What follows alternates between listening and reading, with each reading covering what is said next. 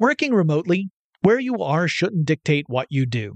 Work from the road by turning your vehicle into a reliable high-speed data Wi-Fi hotspot with AT&T in-car Wi-Fi. On the network that covers more roads than any other carrier, take your work on the road and AT&T will be there to keep you connected.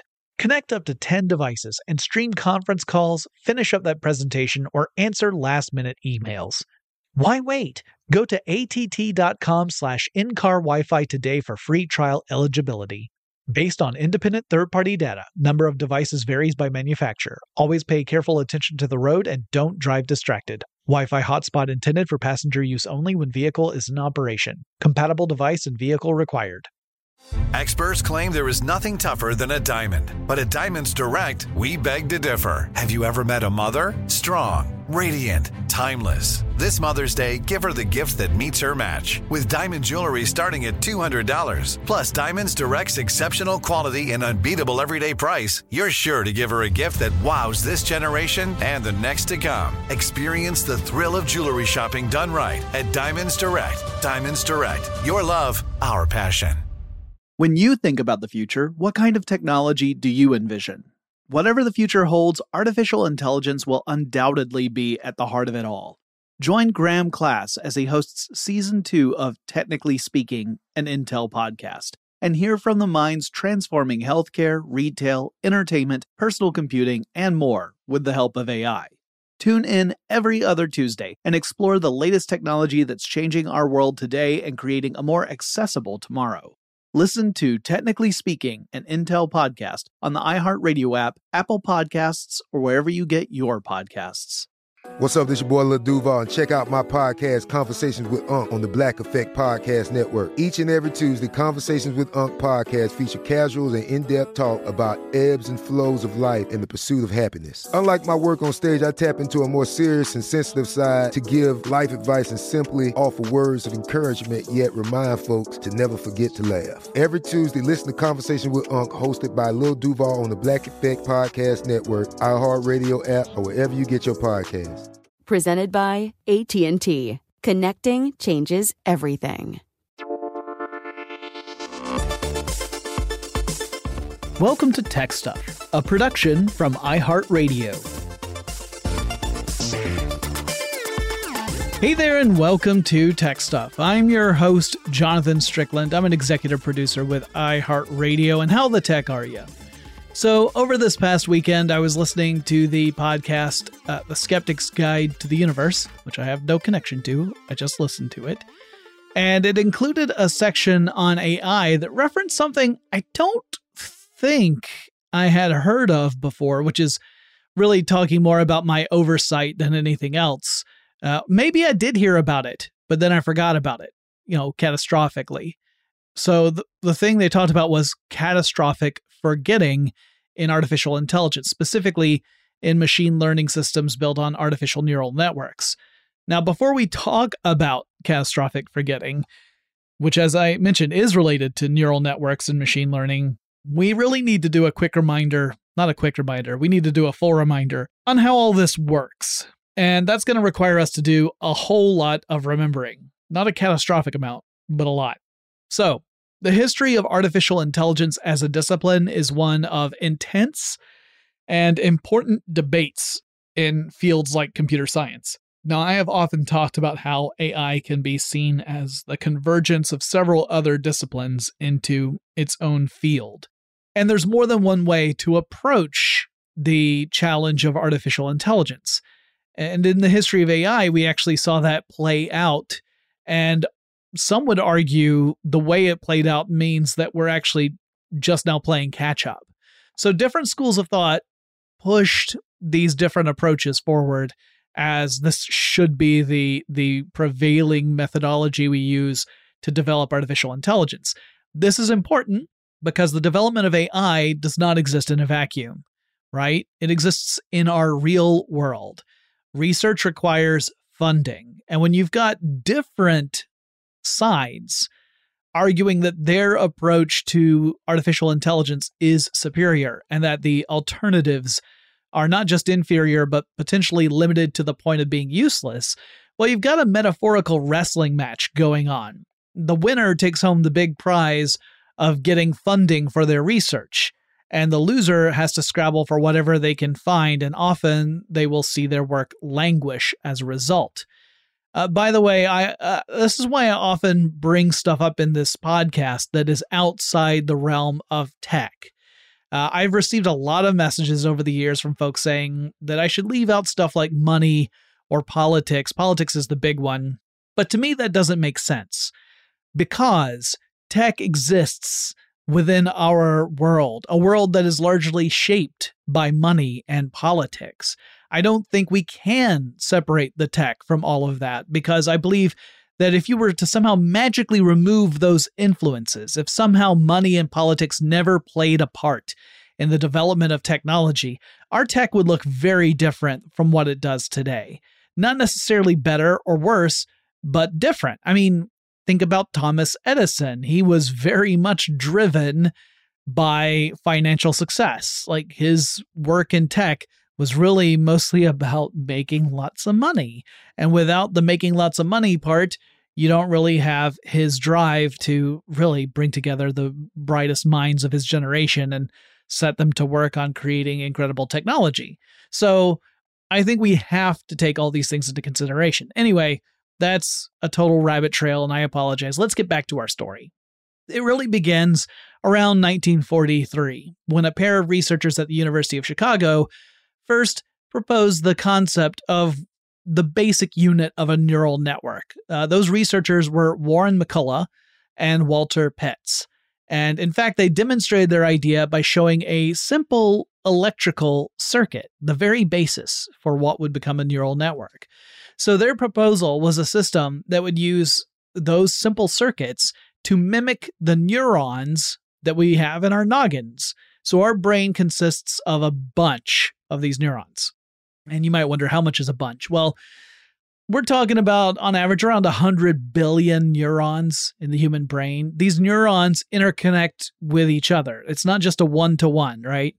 You've got these interconnections between all these different neurons, not with every neuron connecting to every other neuron, but lots of interconnections. And if we're looking at just the connections, you would count more than 100 trillion of them in the typical human brain. And these connections in our brains make up neural circuits.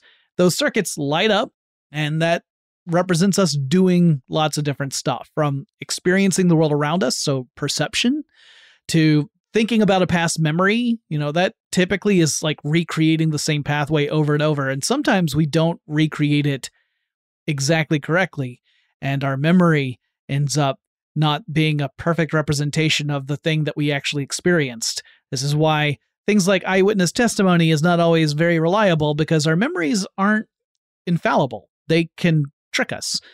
And we can have all those pathways light up when we learn a new skill. We start forming new pathways. And then as we practice this skill, we start to reinforce those pathways. So McCullough and Pitts proposed that we create machines capable of doing essentially a similar thing that our brains do. So kind of a neuromimicry. Not exactly one-to-one the way our brains work, but inspired by the way our brains work. Now, we would be limited by what the technology of the day would be able to do, because there's no feasible way we could create a massive electrical system with 100 billion individual simple circuits with more than 100 trillion connections between them. That would be beyond our capability. It would be beyond our resources. We could, however, create systems that used interconnected circuits to process information and to teach such a system to do specific tasks.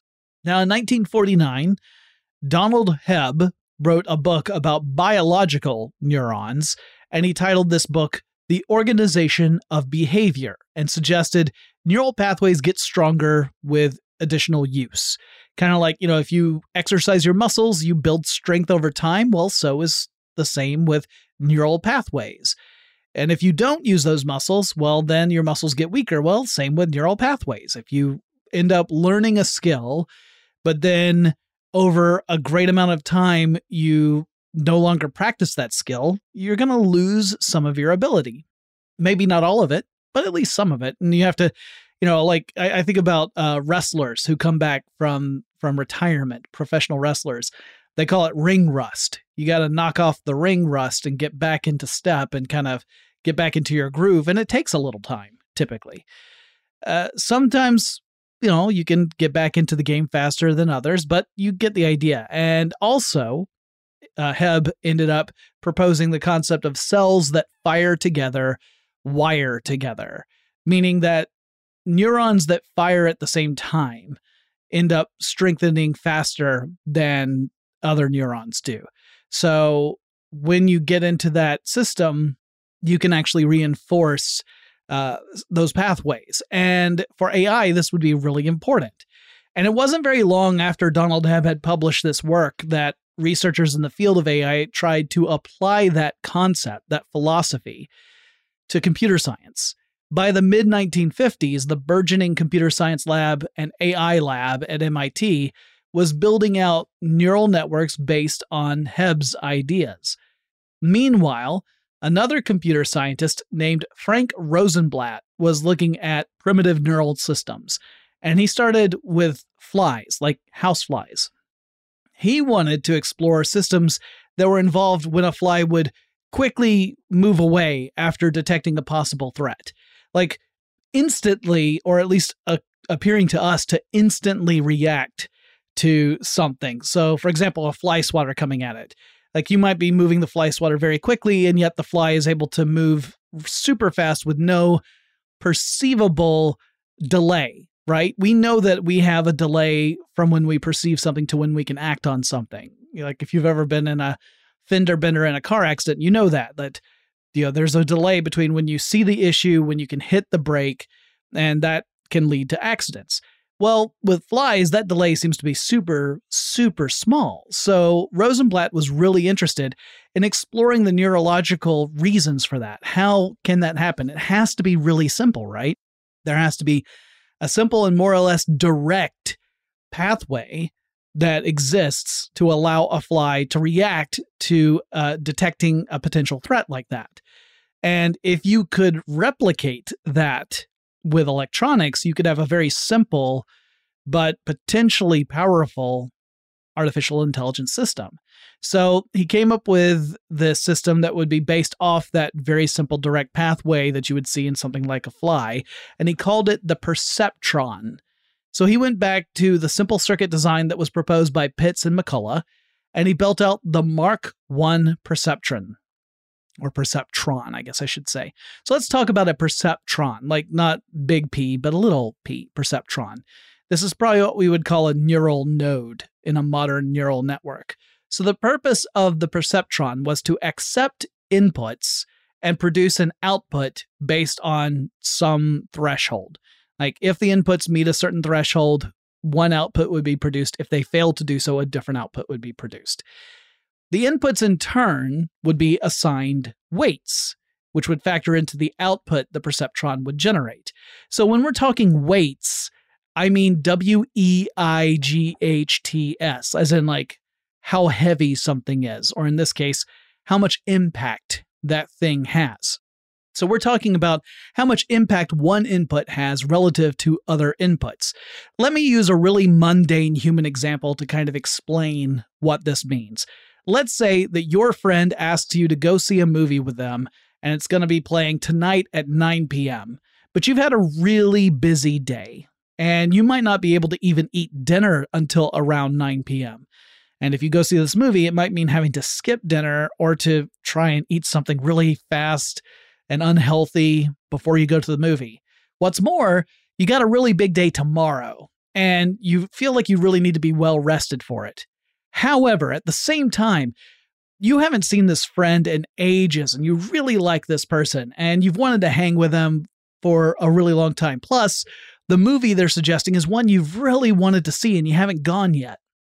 Well, you would likely assign, at least unconsciously, weights to each of these factors before you make your decision. If getting some dinner without having to rush and also to be really well rested for tomorrow are really important to you, you'll probably reluctantly decline the offer.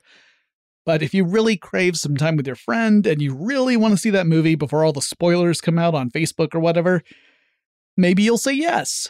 Your decision depends upon the weights you assign those factors, those inputs, even if you don't consciously think about it that way. Well, the perceptron system worked in a similar way. It produced outputs by taking the inputs into consideration, including each input's weight. Moreover, the more you submitted inputs, the more the system would quote-unquote learn how to weight each of those inputs, all with the goal of bringing the actual output that the process generates closer to the one you want it to generate. Okay, I just said a lot there. We've got some more to get through, but before we get to that, let's take a quick break. Working remotely, where you are shouldn't dictate what you do. Work from the road by turning your vehicle into a reliable high-speed data Wi-Fi hotspot with AT&T in-car Wi-Fi.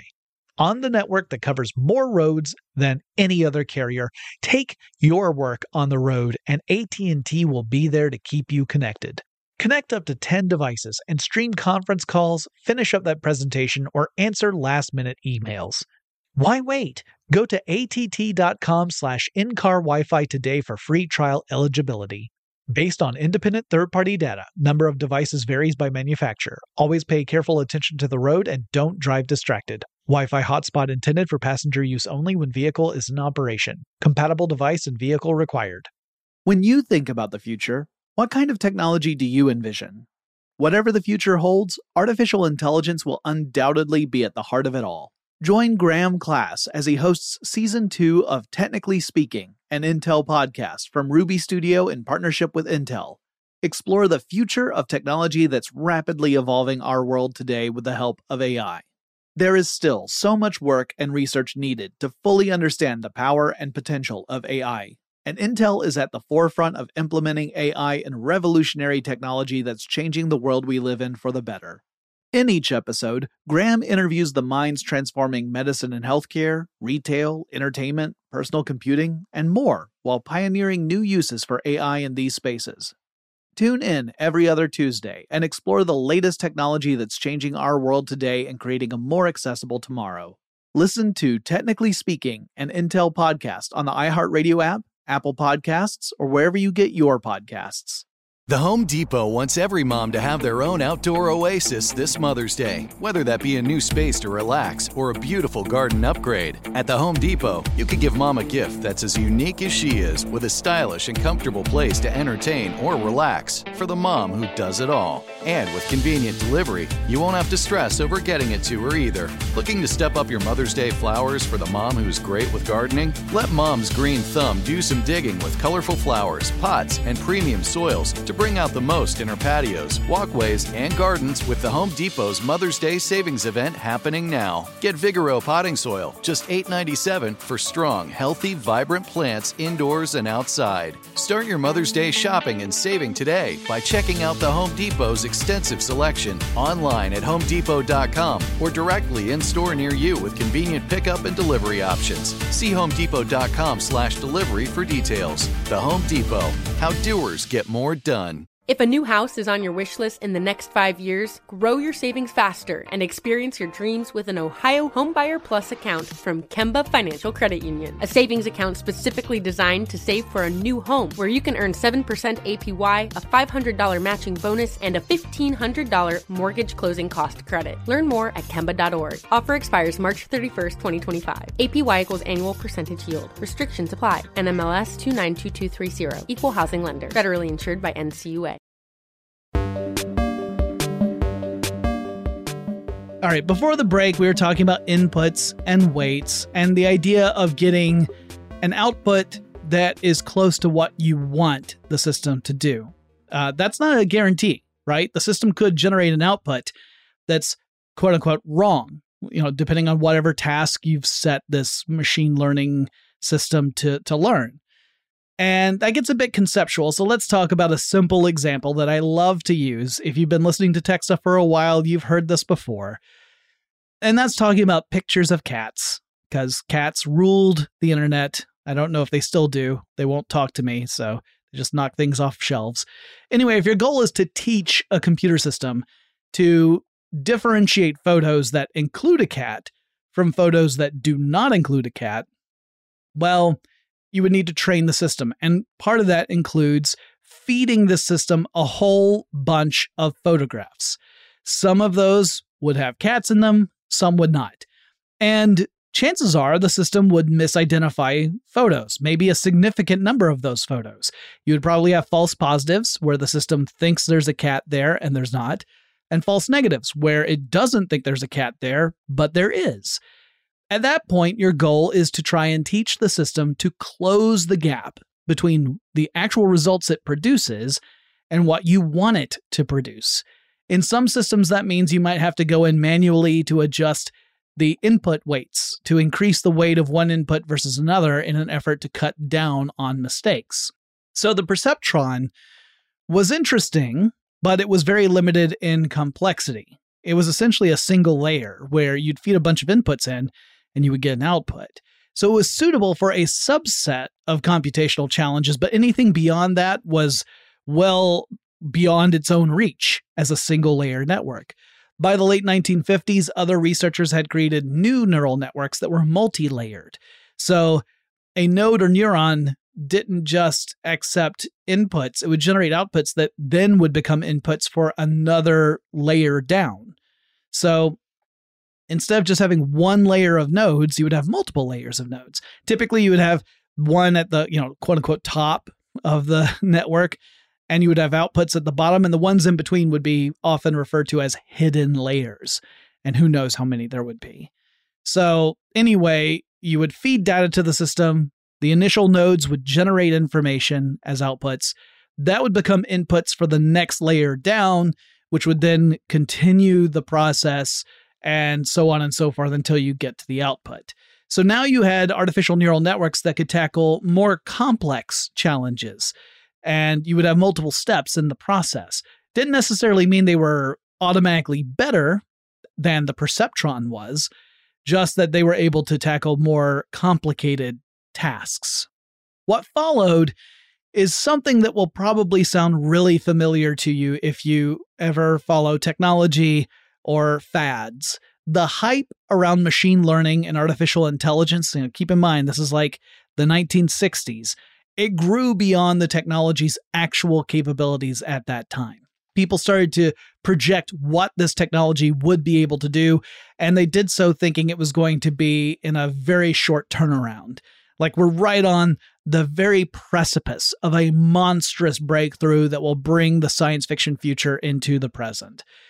So when it was realized that we weren't at that, like that's not how progress typically works. It's usually much more gradual and humble than that.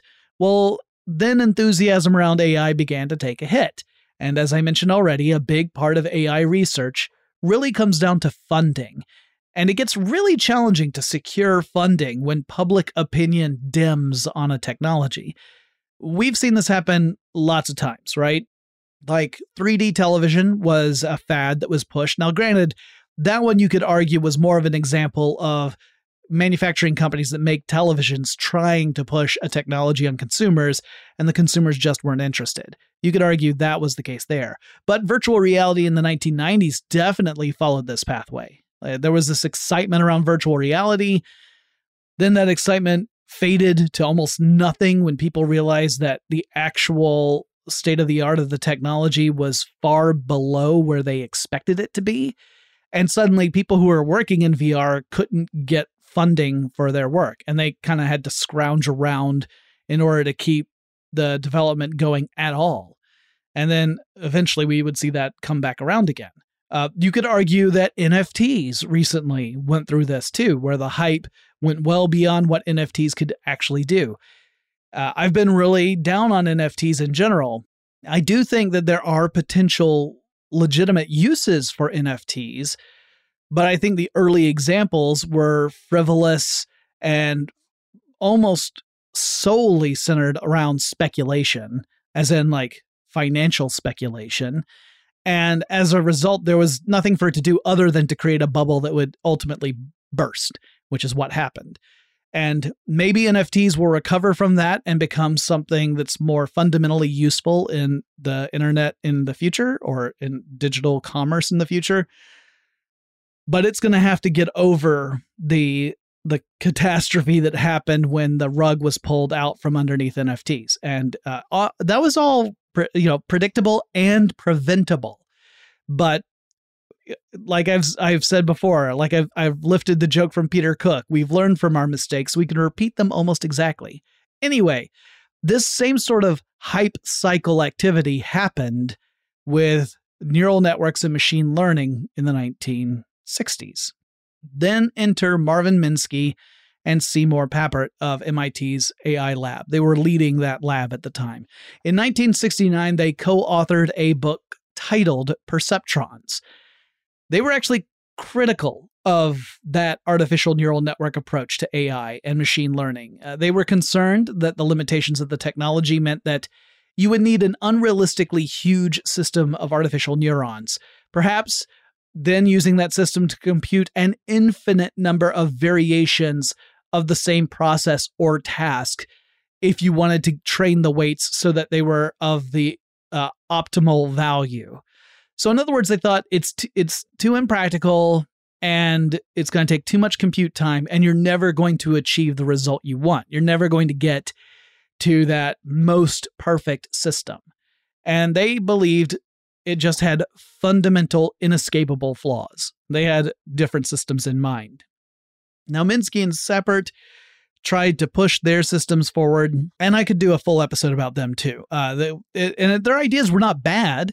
They were different. There was a different approach. But this also meant that researchers who had been pushing the development of artificial neural networks felt forced to move on to different projects because financial support for anything connected to the concept of neural networks effectively disappeared, right? Like funding just dropped for that because here you had these experts in computer science saying, yeah, this approach, while interesting, has already hit an insurmountable obstacle and it's not going to go any further. It's gone as far as it can go.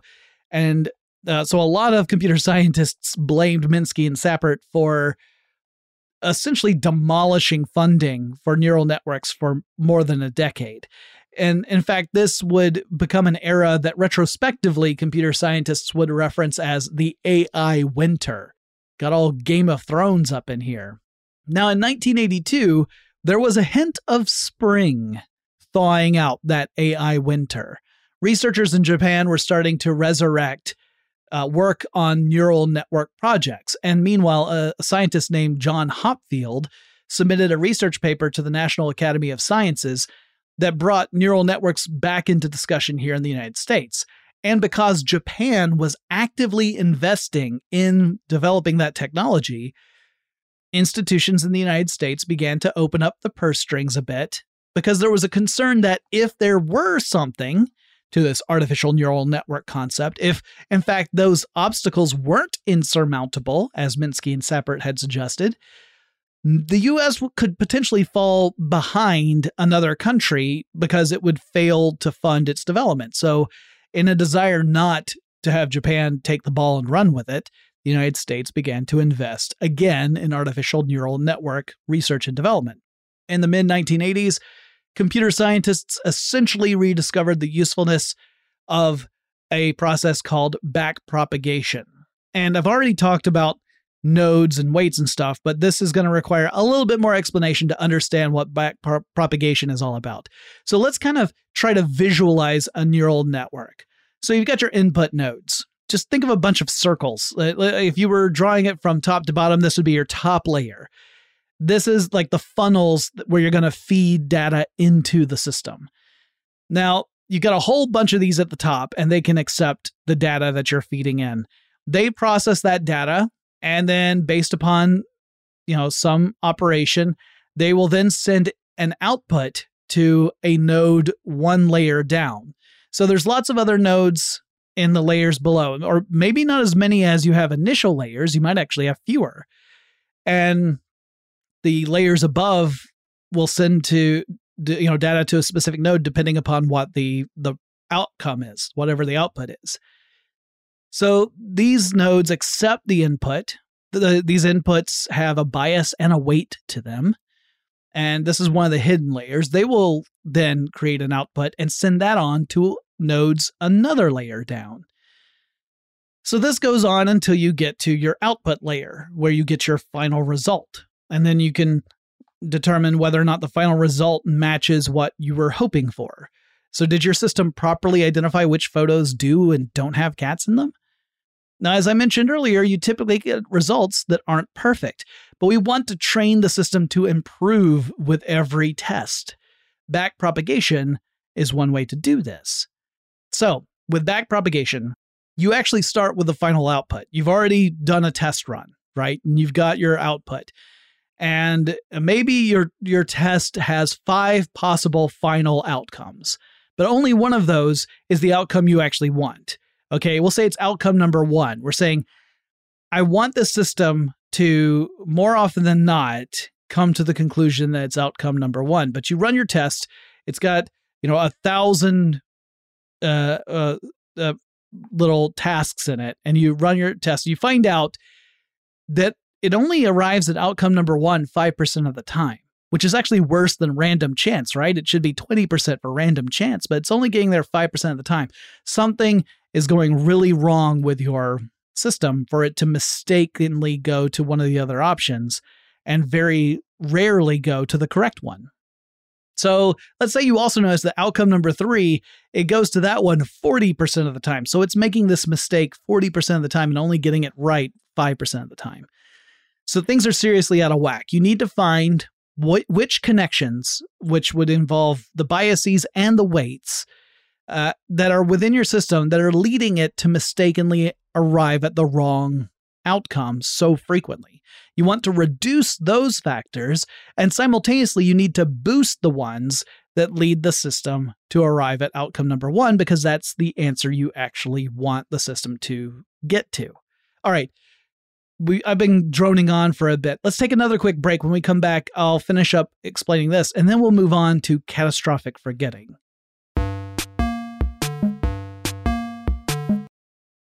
Working remotely, where you are shouldn't dictate what you do. Work from the road by turning your vehicle into a reliable high-speed data Wi-Fi hotspot with AT&T in-car Wi-Fi. On the network that covers more roads than any other carrier, take your work on the road, and AT&T will be there to keep you connected. Connect up to 10 devices and stream conference calls, finish up that presentation, or answer last-minute emails. Why wait? Go to att.com/in-car Wi-Fi today for free trial eligibility. Based on independent third-party data, number of devices varies by manufacturer. Always pay careful attention to the road and don't drive distracted. Wi-Fi hotspot intended for passenger use only when vehicle is in operation. Compatible device and vehicle required. When you think about the future, what kind of technology do you envision? Whatever the future holds, artificial intelligence will undoubtedly be at the heart of it all. Join Graham Class as he hosts Season 2 of Technically Speaking, an Intel podcast from Ruby Studio in partnership with Intel. Explore the future of technology that's rapidly evolving our world today with the help of AI. There is still so much work and research needed to fully understand the power and potential of AI, and Intel is at the forefront of implementing AI in revolutionary technology that's changing the world we live in for the better. In each episode, Graham interviews the minds transforming medicine and healthcare, retail, entertainment, personal computing, and more, while pioneering new uses for AI in these spaces. Tune in every other Tuesday and explore the latest technology that's changing our world today and creating a more accessible tomorrow. Listen to Technically Speaking, an Intel podcast on the iHeartRadio app, Apple Podcasts, or wherever you get your podcasts. The Home Depot wants every mom to have their own outdoor oasis this Mother's Day, whether that be a new space to relax or a beautiful garden upgrade. At the Home Depot, you could give mom a gift that's as unique as she is, with a stylish and comfortable place to entertain or relax for the mom who does it all. And with convenient delivery, you won't have to stress over getting it to her either. Looking to step up your Mother's Day flowers for the mom who's great with gardening? Let Mom's Green Thumb do some digging with colorful flowers, pots, and premium soils to bring out the most in our patios, walkways, and gardens with the Home Depot's Mother's Day savings event happening now. Get Vigoro potting soil, just $8.97 for strong, healthy, vibrant plants indoors and outside. Start your Mother's Day shopping and saving today by checking out the Home Depot's extensive selection online at homedepot.com or directly in store near you with convenient pickup and delivery options. See homedepot.com/delivery for details. The Home Depot. How doers get more done. If a new house is on your wish list in the next 5 years, grow your savings faster and experience your dreams with an Ohio Homebuyer Plus account from Kemba Financial Credit Union. A savings account specifically designed to save for a new home where you can earn 7% APY, a $500 matching bonus, and a $1,500 mortgage closing cost credit. Learn more at Kemba.org. Offer expires March 31st, 2025. APY equals annual percentage yield. Restrictions apply. NMLS 292230. Equal housing lender. Federally insured by NCUA.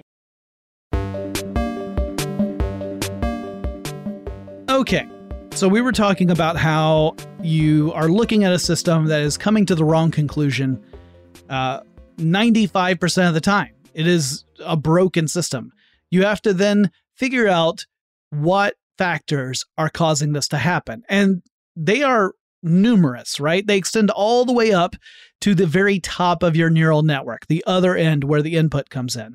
But you can't just change everything all at once. You got to figure this out systematically. And that's what backpropagation is really all about. It detects which links, one layer up from the output, have the greatest impact on the outcome, right? Changing everything would be tedious. It would be impractical. You might even make things worse.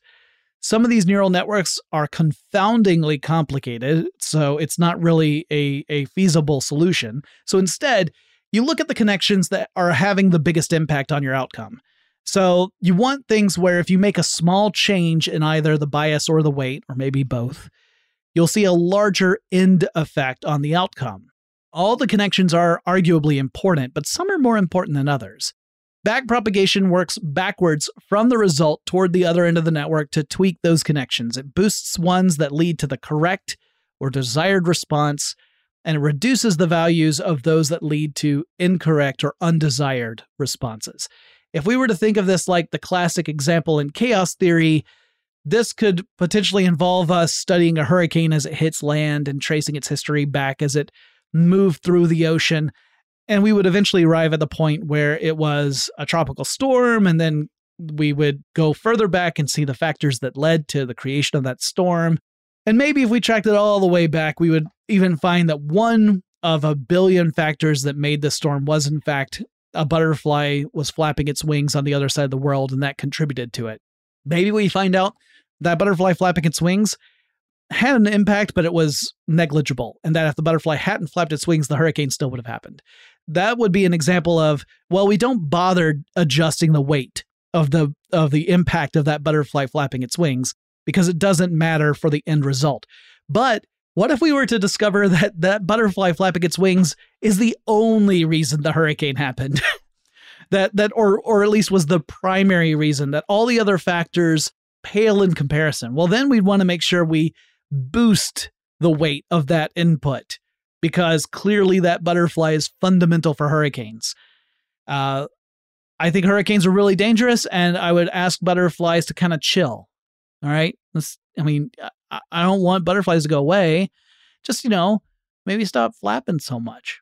Anyway, the formula for backpropagation gets into some calculus that is well beyond my knowledge and skill. So rather than attempt to stumble my way through an explanation that I don't actually understand, I think it's best to leave the concept at the high level that I have described right now. So just know that it gets way more granular than what I've talked about. But essentially, you're looking at those factors that led to the ultimate decision and saying, which ones of these had the greatest impact, and how can I tweak them so that I can shape the outcome to one I wanted? If we were thinking about that example I gave about whether or not you go to the movies, maybe in, present day you starts thinking about past experiences where you made a decision to go out when you had a big day than the following day, and how that impacted you, perhaps negatively. Maybe you're like, man, I should have gotten a promotion by now. And then you think, well, I do go to the movies an awful lot. You might say, I need to adjust some of the factors that affect my decision-making process and perhaps prioritize my career. Or if you've decided that late-stage capitalism is a terrible evil and that you're going to try and live a hedonistic lifestyle of a wandering soul, maybe you say, I'm going to go and see my movie with my friend. And yeah, that's just how it is because that's the most important thing to me. You only go around this crazy world once, after all. I'm not telling you which way to go. I'm still finding my own way. But yeah, backpropagation would be how you would go back and say, all right, well, because I don't like the outcome that happened, I need to change the way these factors weigh in on the decision-making process that goes through the whole system. Now, the advancements in the science of neural networks proved that the technology no longer operated under the constraints that concerned Minsky and support in the late 60s. So once again, funding found its way to neural network research and development projects.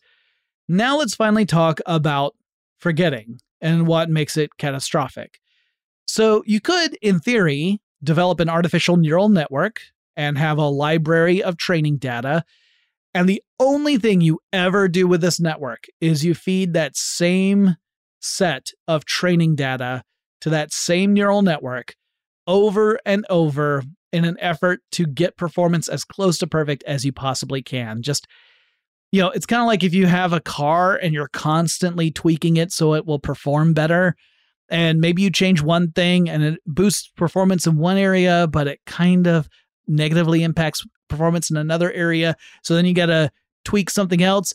You could be doing that with an artificial neural network forever and just be using the same set of training data.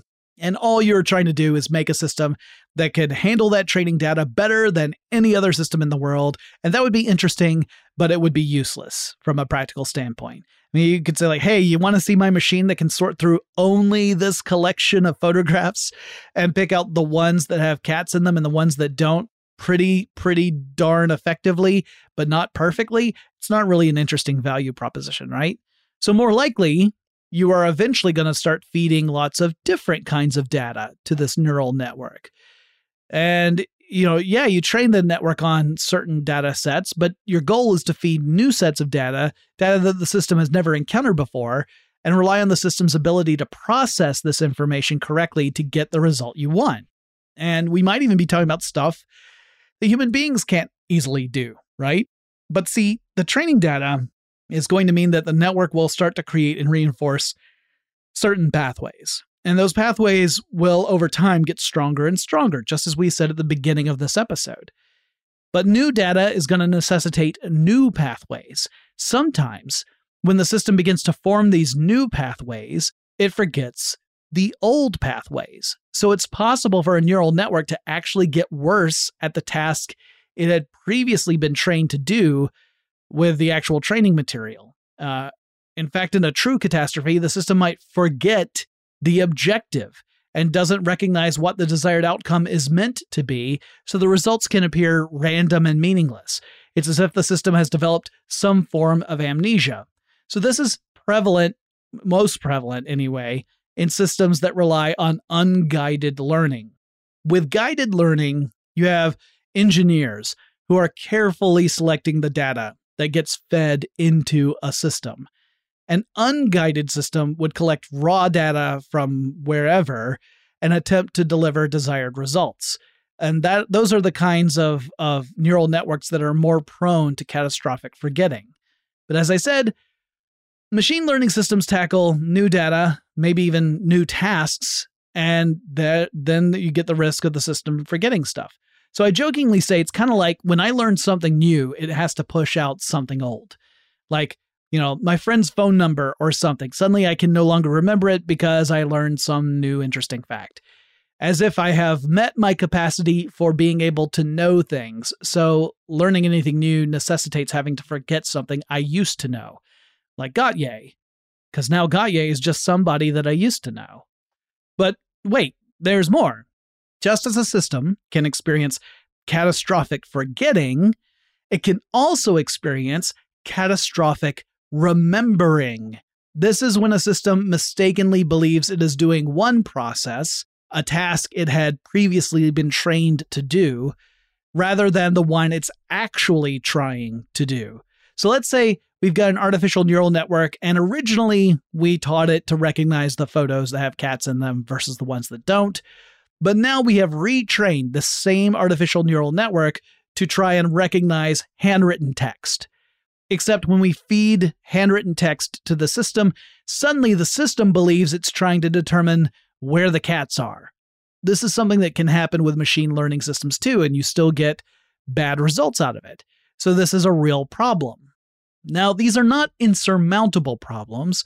There are some solutions that are actually intuitive. For example, any gamer out there knows that it's best to save your game just before you head into a big boss battle, just in case things don't go the way you planned.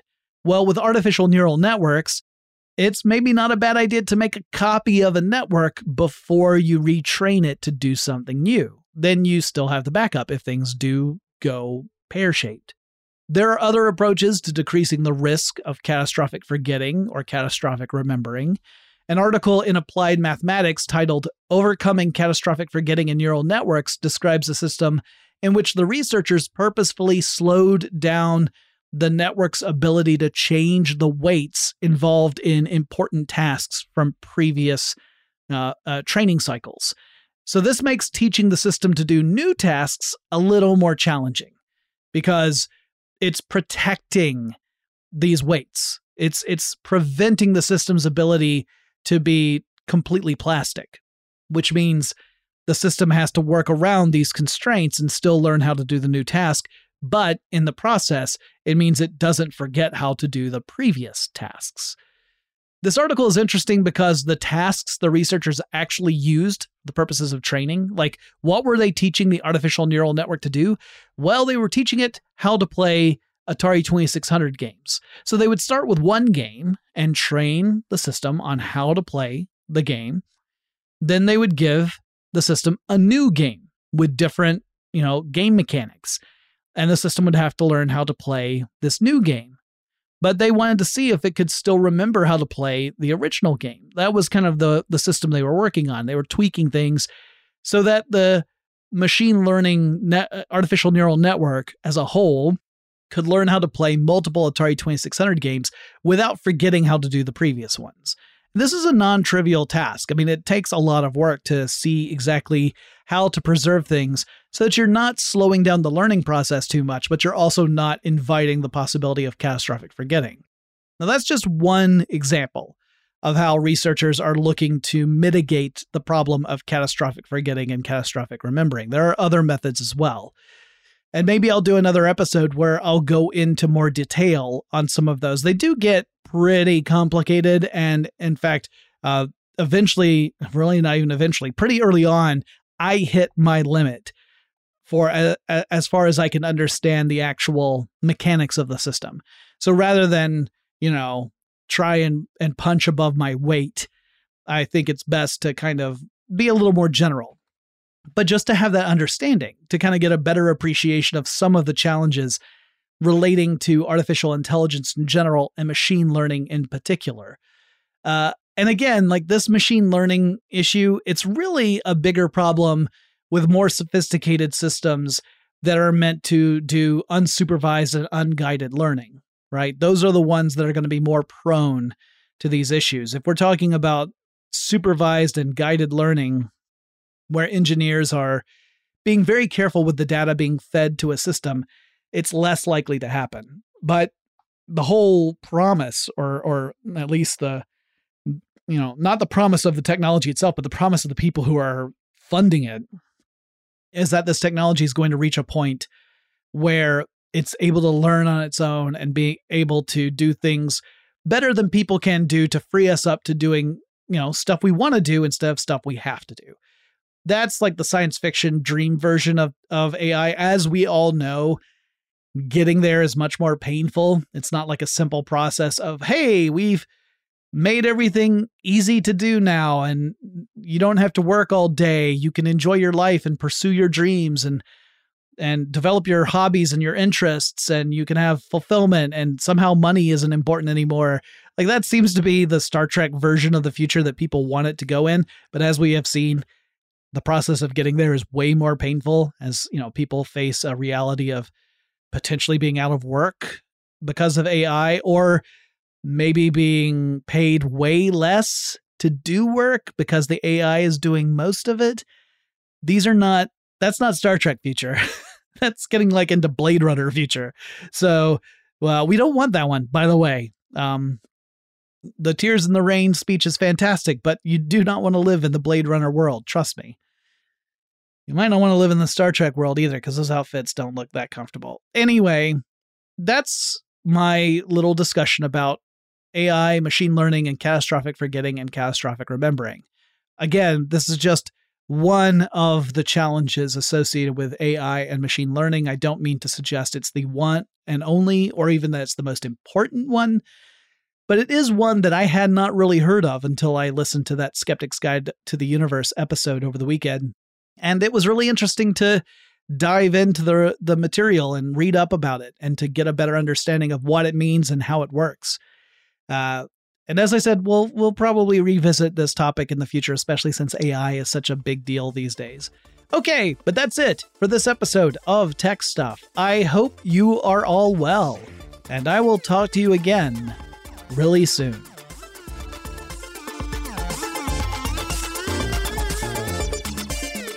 Tech Stuff is an iHeartRadio production. For more podcasts from iHeartRadio, visit the iHeartRadio app, Apple Podcasts, or wherever you listen to your favorite shows.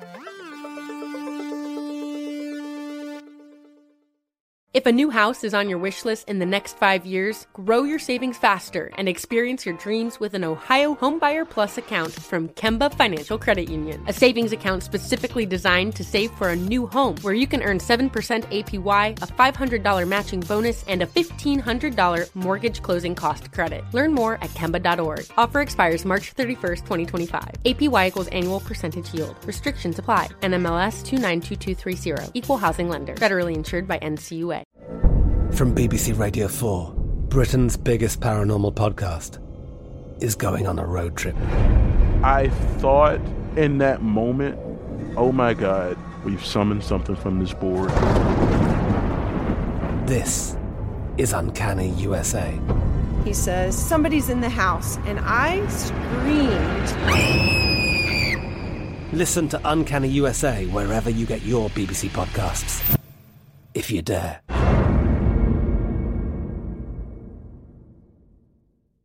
Xumo Play is your destination for endless entertainment. With a diverse lineup of 350-plus live channels, movies, and full TV series, you'll easily find something to watch right away. And the best part? It's all free. Love music? Get lost in the 90s with iHeart 90s, dance away with hip-hop beats, and more on the iHeartRadio music channels. No logins, no signups, no accounts, no hassle. So what are you waiting for? Start streaming at play.xumo.com or download from the app and Google Play stores today. All you can stream with Xumo Play.